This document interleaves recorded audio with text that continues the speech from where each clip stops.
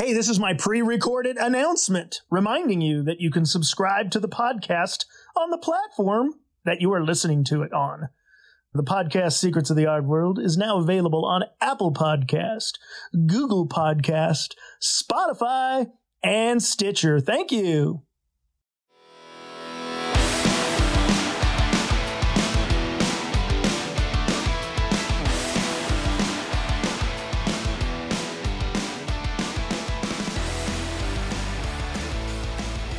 This episode was originally recorded and posted in 2019. The news today, it is a big move for MOCA, the Museum of Contemporary Art here in Los Angeles.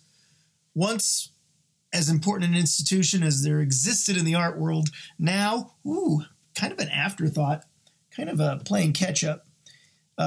Amazing permanent collection, but probably a victim of its own success, in that it had, at one time, the Geffen Museum. Then it was called the Temporary Contemporary, and it really paved the way for the way art museums show art now. You know, they didn't always do it. They were always caretakers. But with the Geffen, the Temporary Contemporary, many adventurous exhibitions took place and inspired the way contemporary art is executed at the institutional level worldwide. MOCA, this very important institution, has foregone the opportunity to appoint a chief curator and has instead appointed a senior curator, and therefore will have a group of curators. In presidential administrations, they say that there is the cabinet of enemies, and it's good if you have a cabinet fighting. That's one theory on how to run a presidential administration.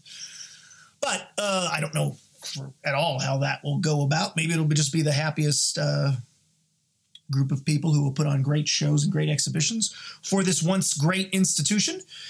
But the new senior curator, not chief curator, is Mia Locks. Now, she was one time, according to the New York Times, she was once an assistant curator at MOCA. But on her Wikipedia page, it says, well, what does it say? She worked at the Museum of Contemporary Art Los Angeles on exhibitions. And numerous on exhibitions such as Blues for Smoke, not a great show, and numerous permanent collection shows. So I don't know where what the gray areas of institutional culture tell us, but she has certainly, you talk about somebody on the fast track. She got her undergrad at Brown. She got a master's in public arts studies at the University of Southern California, USC. And I have to ask everybody from the rest of eternity who goes to USC, bring up their names. I have to say, hey, were you on the rowing team? Oh, it's so bad. So bad. Sorry. Do you get that joke? Is it too soon? Okay. So she left LA in 2013 to work at MoMA PS1 and did some shows there. But the big thing, the thing is most famous for, and hopefully she can do something great at MOCA that would top this. She had a very well-received and then accidentally controversial curation of the Whitney Biennial. She did that with curator Christopher Y. Liu. And the 2017 Whitney Biennial, when it first opened, it got amazing press.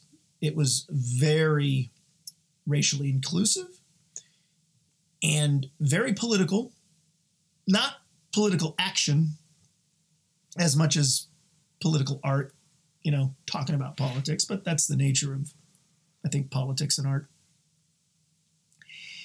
And then about 5 days of that kind of good energy. One artwork I want to say stole the show, but stole the show for all the wrong reasons. There was a painting by Dana Schutz of the open casket funeral of Emmett Till in the 1950s. And the image, Emmett Till was murdered, and his mother demanded an open casket funeral to show the world what these people had done, what these monsters had done. And it really is one of the hallmarks of the beginning of the civil rights movement.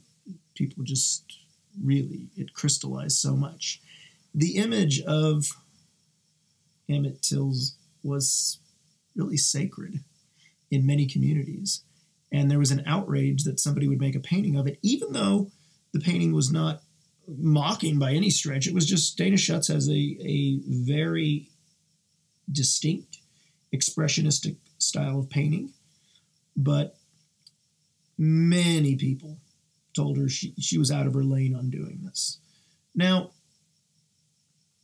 Klaus Biesenbach told the New York Times, Klaus Biesenbach, the director of MOCA, who has hired Mia Laux, told them that he was thrilled with the way she held her ground as a curator. They never removed, despite many, many calls, many actions. A lot of people would go to the Whitney Biennial each day and stand in front of this artwork in protest to say, we're not going to let you see it. Fascinating study on reactions. But Klaus Biesenbach said he was thrilled with the fact that she gave plenty of room to people who were not happy with her inclusion of this artwork in the show. And but she stood her ground and never took the artwork out. I didn't. Man, that was a wild controversy. Personally, I thought that the inclusion of these market darling, Dana Schutz is a big name, big painter. This is a big money painter. So the inclusion of the market darlings in quasi-radical settings, and a political Whitney Biennial being one, I think is, to me, it's kind of bad karma, and look at the bad karma that paid off. So now Klaus Biesenbach is set with his curatorial team. What will MOCA do? Well, let's look back. What did MOCA do to go from, seriously, the most important institution in Los Angeles and one of the most important and influential institutions in the world, in the art world? 20 years ago, if you had a show at MOCA, everybody knew. It was a big deal. But now, who's showing at MOCA right now? It's faded. MOCA's faded. MOCA's faded for a number of reasons. First off, a lot of people are opening their own museums. LA did not have the Marciano Museum. LA did not have the Broad Museum. These institutions, they take up the airspace. So MOCA for many years, all it had was LACMA to compete with, maybe the Getty, but the Getty only started doing contemporary very, very recently.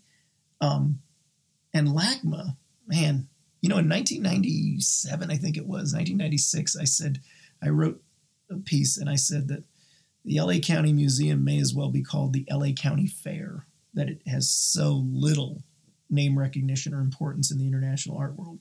Well, one man, Michael Govan, the director, changed that. And for good or bad, who knows? But Klaus Biesenbach, will he, as the director of MOCA, be able to do, can he put it back on the map? So we know that Mia Laux is an experienced curator, and based on her handling of the Dana Schutz controversy at the 2017 Whitney Biennial, we know that, she can really handle pressure and move things along as impressively as anybody. So where does that leave MOCA? I don't have a crystal ball on this one. We could pull out the tarot cards and consult the astrologers, and we may never know where MOCA will be in a few years. It's going to need to raise money. It's going to need to have a board that cares.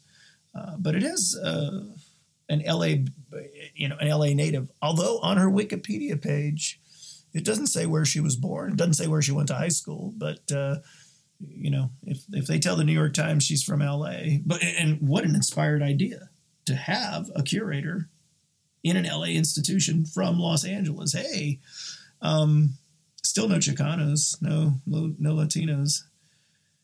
Oh, boy, they dropped the ball. When Ann Goldstein left MOCA for the curator, Ann Goldstein left MOCA to run the Stedelijk, which is a top prestigious, major appointment. But she left there in a hurry. Some reporter had looked her up and saw that the only person who had ever really criticized Ann Goldstein was me. And they called me. I can't remember if it was like the BBC or it was a big European news agency. And the guy calls me. This is about 10 years ago, whenever she left. Maybe it was like 2010, 2011. I don't recall exact year. And the guy's like, hey, look, you're the only person who's ever criticized her. I've looked it up and down. Why aren't you an Ann Goldstein fan? And I think he was really digging for some dirt. And I just said, well, the problem I have with, most of the people at MOCA is in a town of, that's at least 50%, if not more, Latino. She's never put a Chicano in a show, never put a Mexican American in a show, never put a Latino in a show, that to my knowledge. And the reporter cuts me off. He's like, so? He was really digging for some other type of dirt when he called, and he hung up on me. He was like, he just kind of sighed in exhaustion at this dude, me, and hung up. And now, fast forward, 8 years, 10 years, I think that's a legitimate thing. If somebody, the way things are, the consciousness that has been raised in this pretty political decade, I think it's a fair assessment. Regardless, we are in LA. We have a lot of institutions. MOCA was at once the centerpiece, and for a variety of reasons, it isn't the centerpiece anymore. I would hope that Mia Locks can contribute to MOCA becoming once again the great institution that it has been, that its permanent collection totally supports it as being. But maybe it's an uphill battle with everything.